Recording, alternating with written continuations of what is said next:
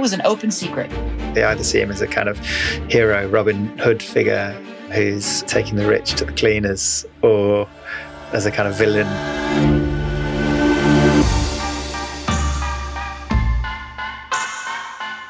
You're listening to Vinfamous, a podcast from Wine Enthusiast. We uncork tales of envy, greed, and opportunity. I'm your host, Ashley Smith.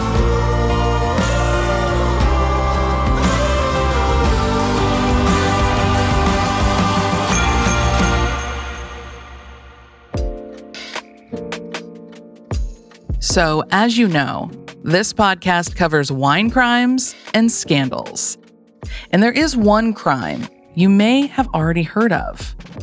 Rudy Kurniawan and his multi-million-dollar cellar. This week on Vinfamous, how exactly did he get away with this fraud for so long? Where might he be now? And who are the real victims of this kind of deceit? To answer these questions, let's go back about 2 decades. The sunglasses were tiny, jeans were low, and a free-ish Britney Spears was pumping out hit after hit. That's when Rudy Kurniawan took his first sip of fine wine. The story he would tell his friends is this. He was sitting at a restaurant in San Francisco's Fisherman's Wharf. He was eating dinner with his family and perusing the wine list. His eyes landed on the most expensive bottle, a $300 Opus 1. He was hooked. Rudy had a new obsession, fine wine. And soon, the world would see how obsessed he was. Rudy was young. That's Maureen Downey. I remember there was a dad with a kid, and the kid was only like 12 years old, and he would bid. And after that, Rudy was like the next youngest guy. So, Rudy was funny and nice, and he was a geeky, wine-interested guy. Maureen met Rudy when she was working at the auction house Morell & Company. She was already recognized as a skilled sommelier and worked her way up the hospitality industry at some key New York City spots that you may have heard of, such as Les Spinasse, Validia, and Tavern on the Green. In the early 2000s, wine auctions were becoming more and more popular. Wine auctions in New York only became legal in 1996. Things were different back then. There was a sense of camaraderie. It used to be that before every auction, we'd have a pre-auction tasting, and that was a fun event, and people would walk around and, sample the wine. It was a Thursday night event, and everybody would go. And it was such a small industry that we were all friends. Rudy lived with his mother in a Los Angeles suburb named Arcadia.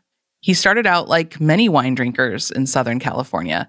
He would drink local wines like Screaming Eagle, but then passion led him to jump coast to coast, going to auctions in Los Angeles and New York City. He was part of the group. We would have dinners and we would have tastings and we'd have auctions, and he was just kind of part of the crew that we ran with. It was at these pre-auction tastings in New York City where Maureen got to know Rudy. She said he was buying $40 bottles of Merlot, not anything super fancy. But that was just the beginning. Everyone we spoke to spoke about Rudy's encyclopedic knowledge of wine, his palate, which enabled him to identify kind of any wine from Californian to old to Australian to old Burgundy. That's Jerry Rothwell. He's a documentary filmmaker who co-directed a film about Rudy's life in wine. The film was called Sour Grapes. Then pretty quickly, Rudy moved up the wine lover's ladder into the world of Bordeaux and Burgundy wines. These are fine wines that create obsessive cult followings. His taste was growing more and more expensive. Just a few months into his arrival to the wine auction scene, he wasn't just the nerdy young guy attending the pre-auction party with everyone else. He was a man of money who threw exclusive, expensive affairs. He threw tasting parties and kind of dinners and costing, tens, hundreds of thousands of dollars. For everyone, I think Rudy was a slightly mysterious figure. They knew that he lived with his mum, but he never invited people to his home. And there were these kind of ideas circulating. He was son of a very rich family, possibly beer exporters in Indonesia and China. He said he'd come to the US on a golf scholarship. There were these kind of myths that grew up about him. All of them were based actually in some element of truth, but none of them were kind of detailed enough to really pin down who Rudy was. Right. There's like this mystique, these rumors of like, oh, well, I wonder who he really is, to throw all these lavish parties and be this kind of like great Gatsby of wine, Yeah, and I think people, obviously, as soon as you come into Rudy's orbit, I think people must have felt they just got really lucky. Here's a guy who's going to enable us to taste wines we would never otherwise be able to taste. Real estate tycoons, movie producers, bankers, these are the moneyed wine enthusiasts who fell into his orbit. They called Rudy Dr. Conti as they drank famous wines like Domaine de la Rome Conti and Burgundies that went back to the 1800s. Can you imagine sitting at one of these tables? You're chatting with powerful people, eating exquisite dinners, and Rudy is about to pour a wine that costs more than your car and very well could have been bottled before your grandparents were born. What else do you need to build a mystique like that?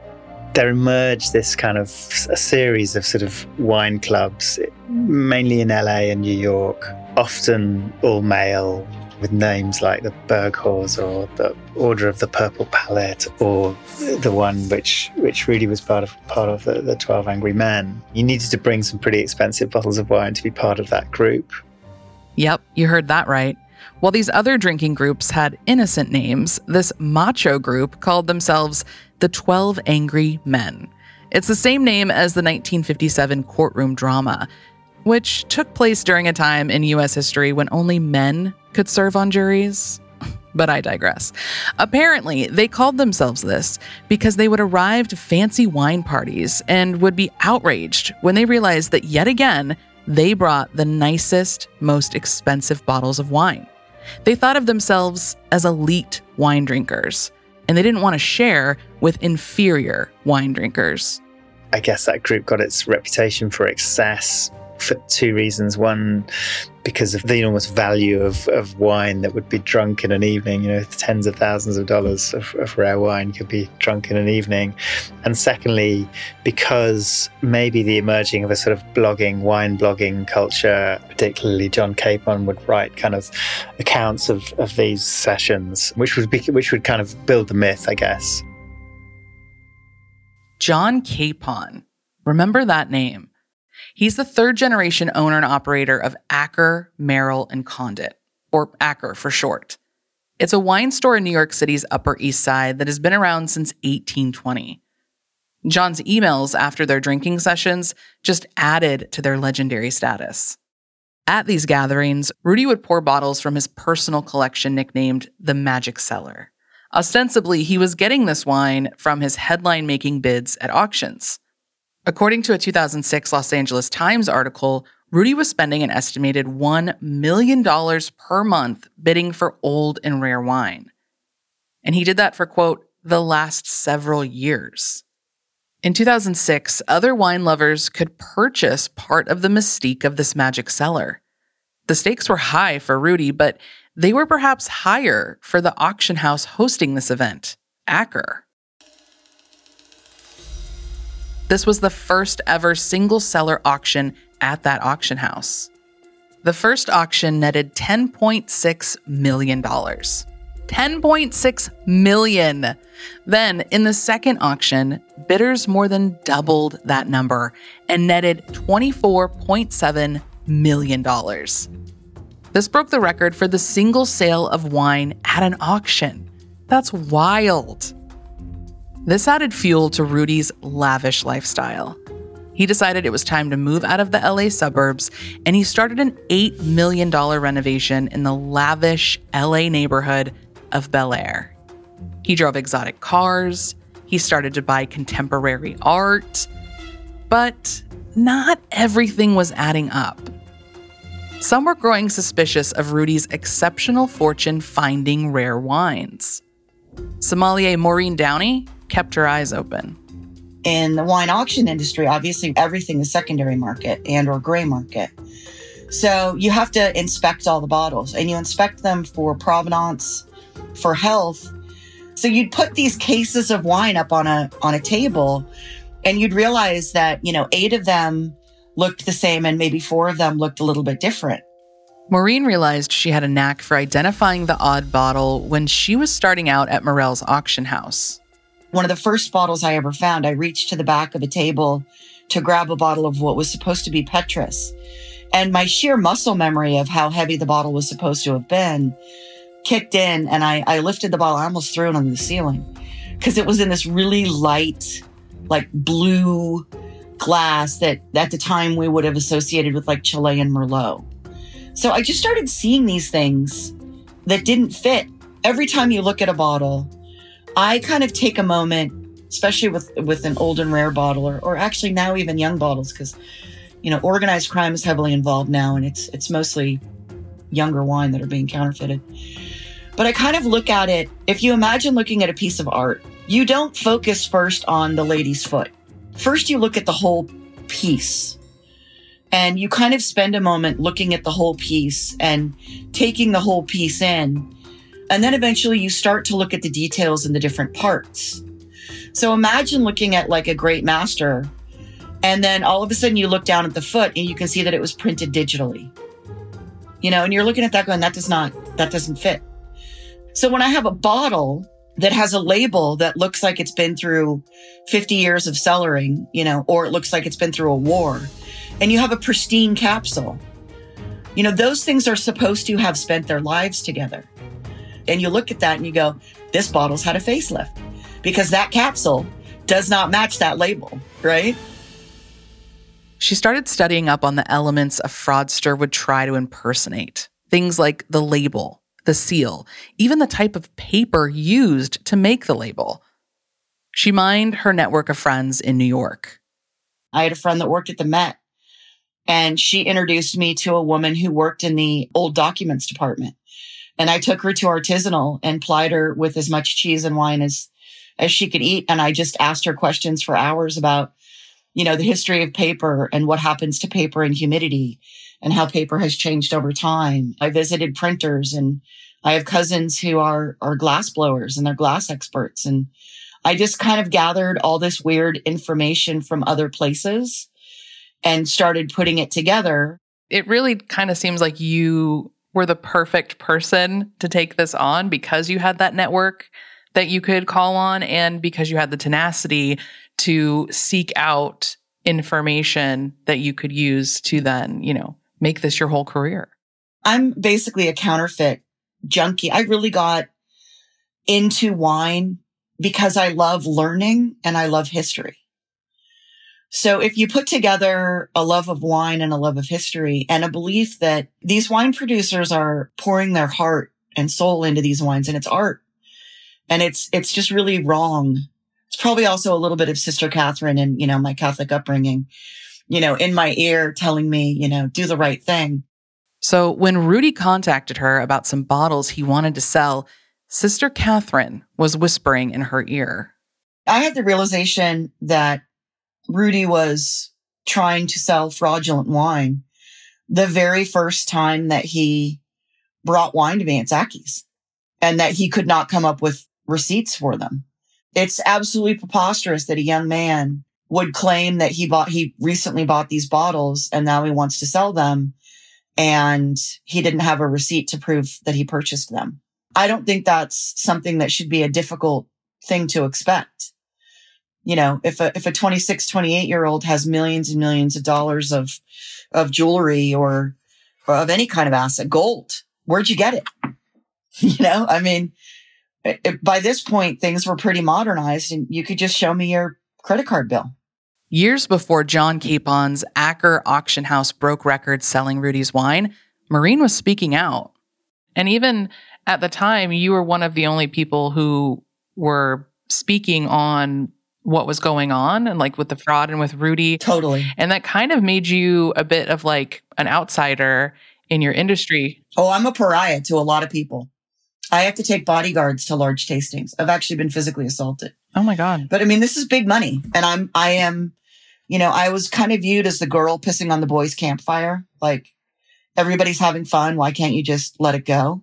When you realized, okay, this guy is trying to pull off some fraud here, who did you tell? Like, what is the next step from that? Oh my God, I told everybody that would listen. I mean, it actually got to the point where my family said to me once, my brother said to me once, Mo, you got to let it go. Like, nobody cares about fake wine.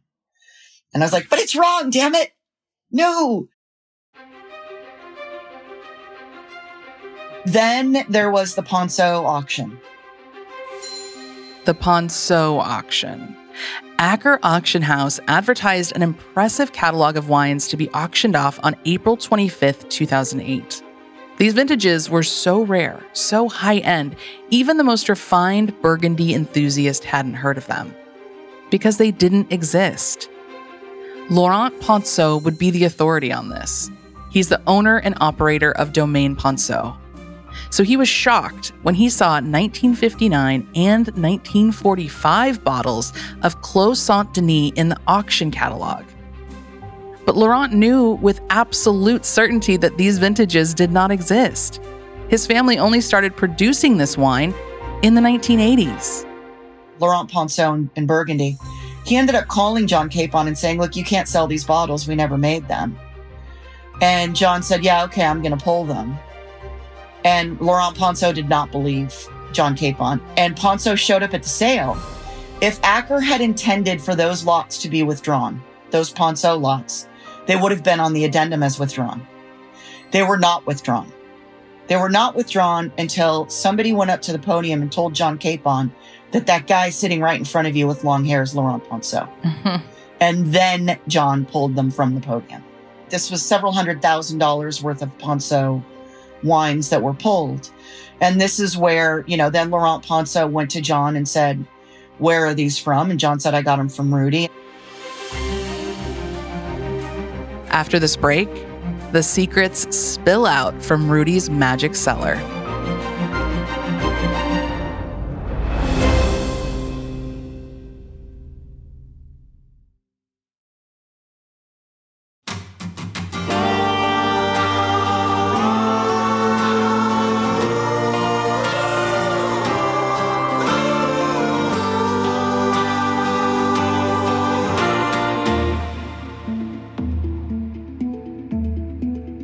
If you follow politics, you've probably heard of the Koch brothers, Charles and David.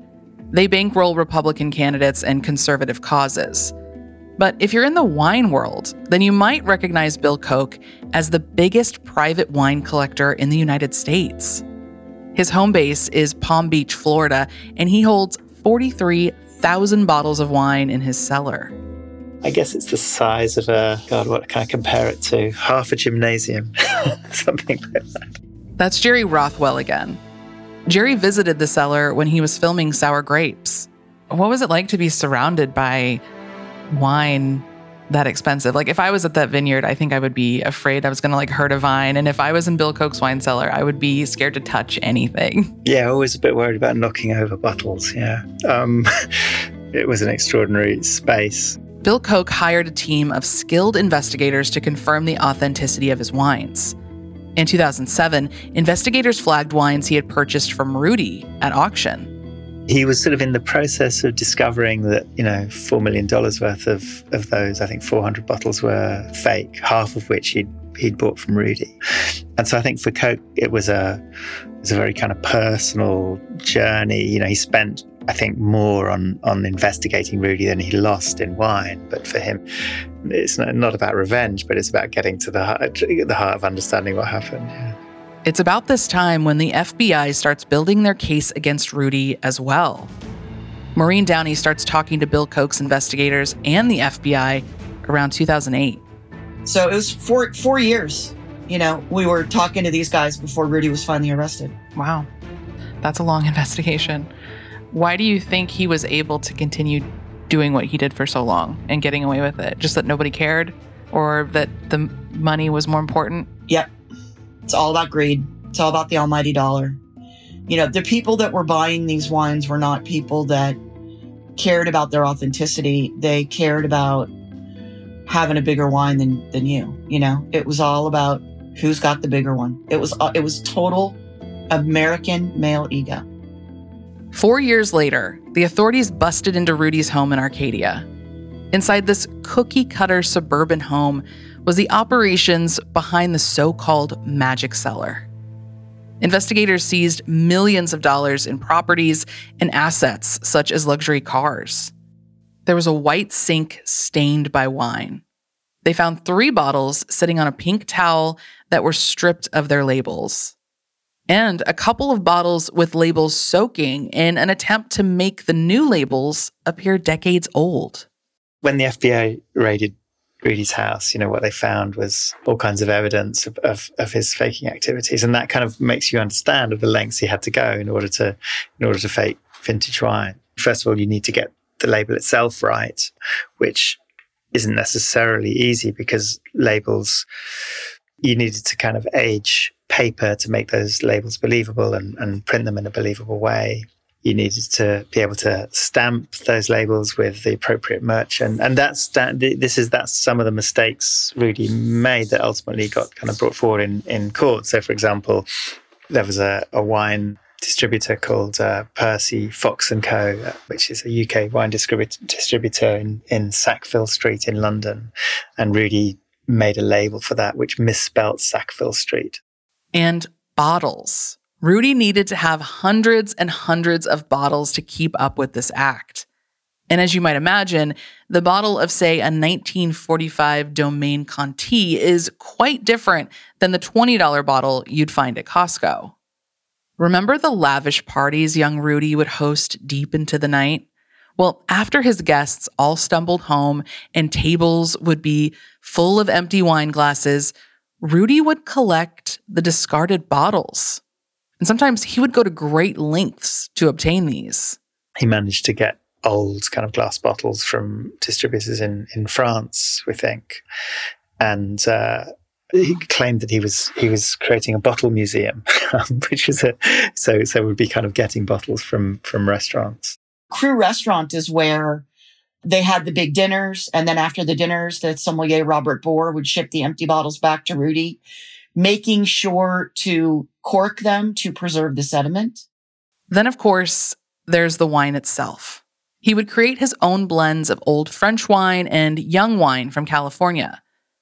When people look back on their tasting notes, some would remark at how youthful the wine tasted. Hindsight is always 20/20.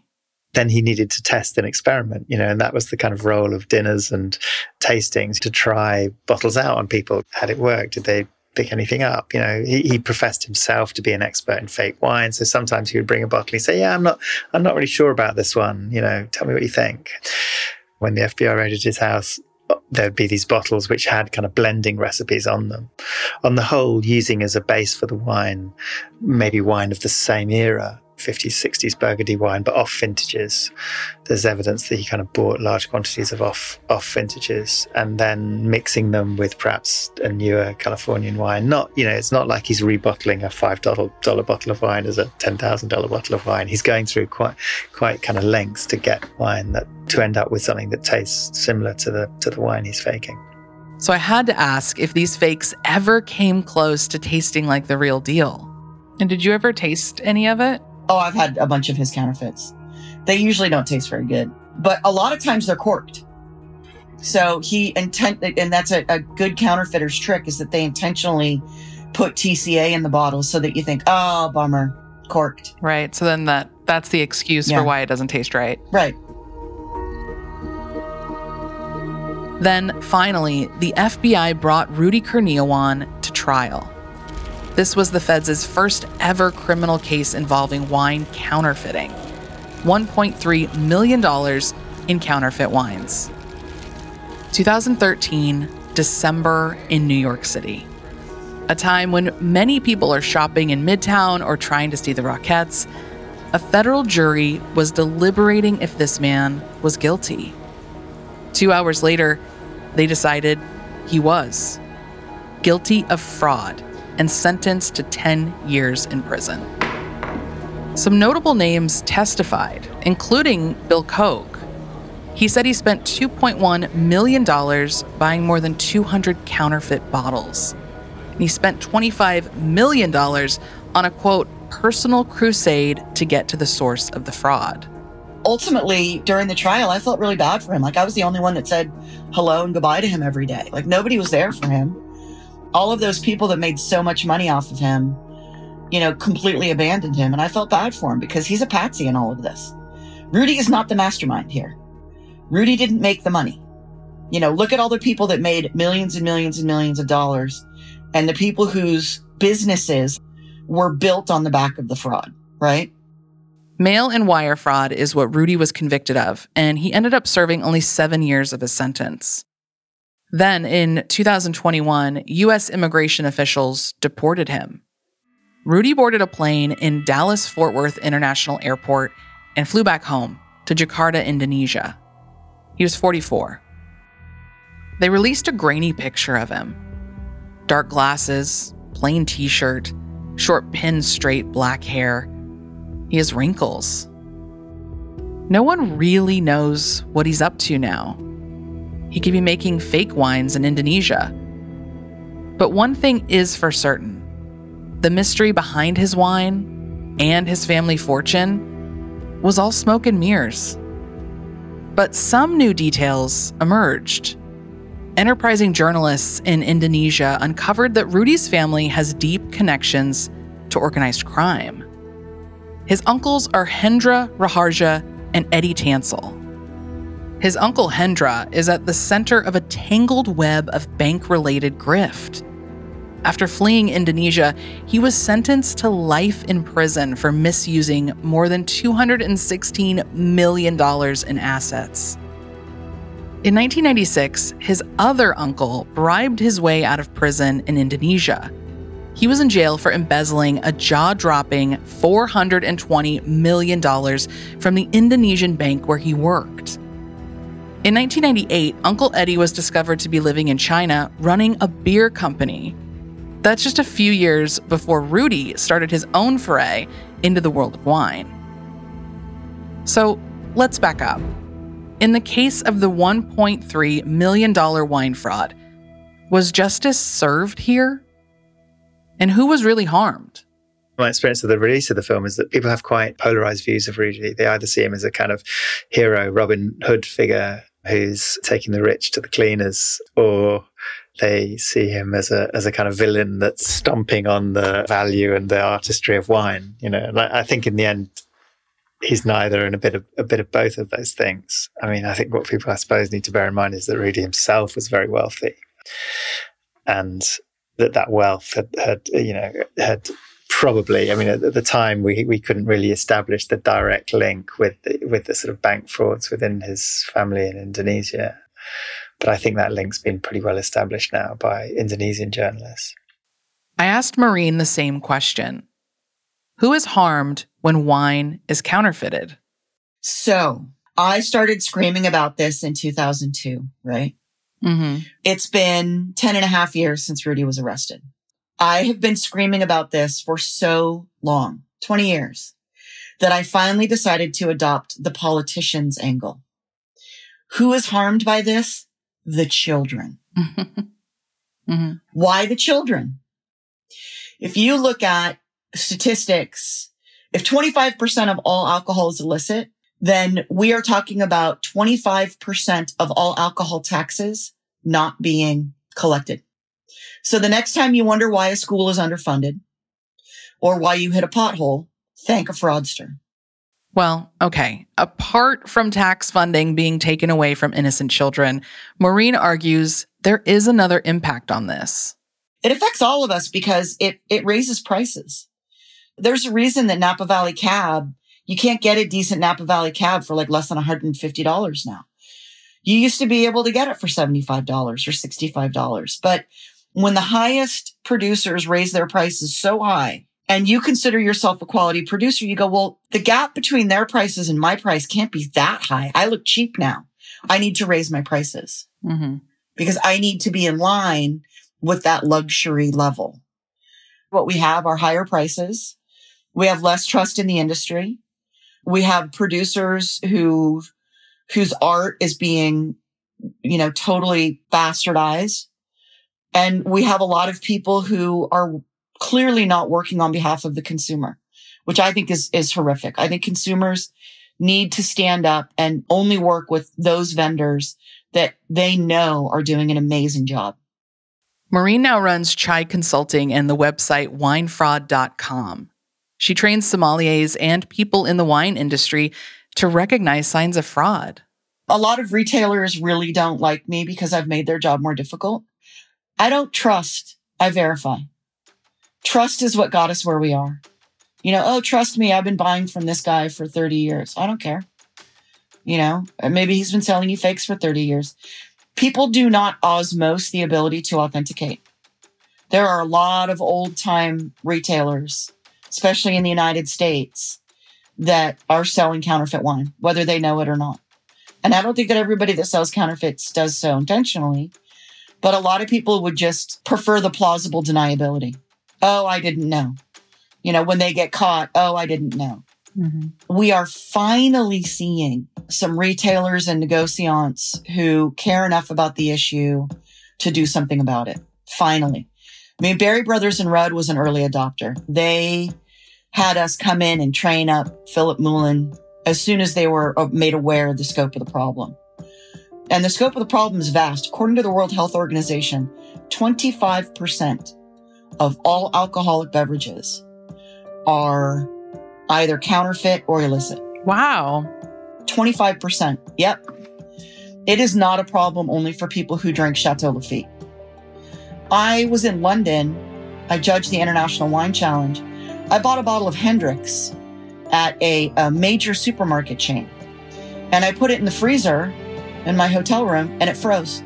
Gin's not supposed to freeze. It was a counterfeit bottle of Hendrick's. So this is happening across the board. Hendrick's is my favorite. So I was like, no. I know, right? So, that was shocking, right? The labels are evolving. Now, if you look closely on certain bottles of wine, there's a pattern of bubbles indicating authenticity. And Maureen has a new idea to protect consumers. Anything that we authenticate, we put into the Shea Vault, which gives a blockchain secured ledger that shows that the bottle is authentic, where it was authenticated by whom. And it also shows any provenance information. And then if somebody sells the bottle, that ledger is updated with the new information. And a buyer's name can be encrypted so that it can never be seen by anybody else. But the actual sale information isn't. The vendor and the date of sale remain in the blockchain for people to see so they can actually trace the origin of the bottle. And, until we start really using a lot of these Web3 applications, we're going to continue to have to trust. And I don't trust, I verify.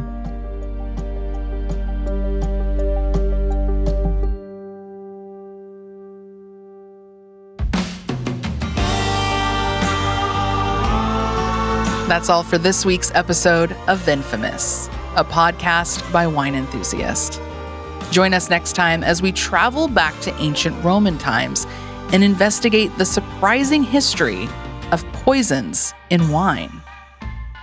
Find Vinfamous on Apple, Spotify, or wherever you listen, and follow the show so you never miss a scandal. Vinfamous is produced by Wine Enthusiast in partnership with Pod People. Special thanks to our production team, Dara Kapoor, Samantha Setti, and the team at Pod People. Ann Fuse, Matt Sav, Amy Machado, Ashton Carter, Danielle Roth, Shanice Tyndall, and Carter Wogan.